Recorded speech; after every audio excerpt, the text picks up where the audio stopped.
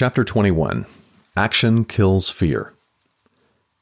David arrived at his office in enough time to change his fee agreement. He did what Richard had asked and charged the same fee, but changed the contract so the client would have to pay the filing fee. He then had a quick meeting with the staff to inform them of the new fee change and explain to them what Richard had taught him about the costs associated with filing a case and that they were losing money on the Chapter 7 cases.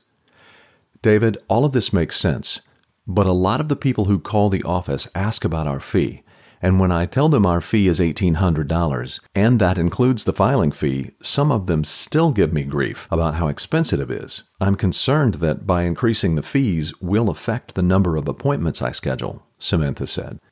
That's a good point, Samantha. I'll ask Richard how to handle that issue. But for now, let's go with the increased fee and see what happens. If it doesn't work, we can always go back to the old fee. David looked around the room and said, "Is everyone okay with this?" "Okay," was the response he received from his team. Both of the consultations on the calendar were scheduled for the morning, and both showed. When David presented the fee agreement, not one but both families hired the firm, and neither batted an eye at the increased fee. When the second client left the office, David just about ran to his desk to fire off an email to Richard. Subject line, $1,800/100%. Richard, I want you to know that I executed the new fee as per our discussion, and both clients retained our firm to manage a Chapter 7 bankruptcy. Next week, I'm going to 1995. P.S. Samantha is concerned about the new fee and how that will affect the price shoppers she receives when setting an appointment. Regards, David. David went about the rest of the day as if he were walking on a cloud.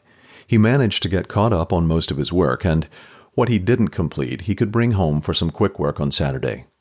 An email arrived from Richard. David, congratulations. I'm so very happy for you. I can see your freedom on the horizon. Can you? Regarding your question, Samantha should not be concerned about the fee, because someone setting appointments should never discuss the fee, ever. We'll cover scripting and phone structure in a future conversation, but for now, it's time for a new ROE. Never quote the fee over the phone. I couldn't be happier for you, David. I look forward to hearing from you next Friday. David wrote a quick reply to Richard, thanking him for his advice. Then he finished his work and called Jen to tell her the news. "Hey, Jen, how's your day?" David said with a smile on his face and more energy than he thought possible at the end of what was a very long week. "It was good. The usual. Work. Then I met with the PTA, picked the kids up from the after-school program, and we're just finishing homework. How was your day? How did your meeting with Richard at Seville go?" "I don't think it could have gone any better. I can't wait to tell you all about it. But needless to say, I think this is going to work." "That's fantastic. I can't wait to hear about it. Maybe a glass of wine on the back porch tonight?" "Sounds great. Do we have plans for dinner, or do you want to go out?" "It's so nice out. What do you say to burgers, dogs, beer, and some fun outside till it gets dark? Think you have the energy?" "Crazy as it sounds, I have all sorts of energy." "Yeah, that does sound crazy. It was a long day. See you soon. Love you." "Love you too." David stopped at the supermarket on the way home and grabbed a 6-pack of craft beer, flowers for Jen, and the kids' favorite, powdered sugar-covered donuts. Jen wouldn't be happy about the donuts, but the flowers would make up for it. "I'm home," David said as he came in from the garage. The back door was open, and Nathan was the first to see his dad. He came running in, his baseball glove with a ball in the pocket in one hand and his dad's glove in the other. "Toss the ball, Dad?" as he extended David's glove to him. "You got it, Nathan. Let me kiss your mom and change my clothes, okay?" David said as he took the glove from Nathan and set it on the kitchen counter. "Okay, but don't take long. It's going to get dark soon." "I'll double time it," David said as he started to jog towards the back door, where he saw Jen working the burgers. "There's the best attorney in town. You know how to make me smile." "And you know how to make me smile. You brought flowers?" Jen said as she set down the spatula, put her arms around David's neck, and kissed him. "Ew," Nathan and Julie squealed in unison.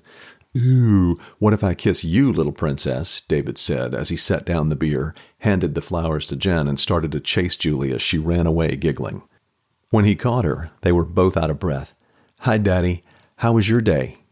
"Hi, Princess. It was a wonderful day. How was yours?"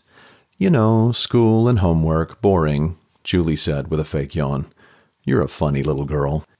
"No, you're funny," and she started to tickle her dad. Nathan jumped in, but quickly reminded his dad of the diminishing daylight. "Hey, Dad, go get changed."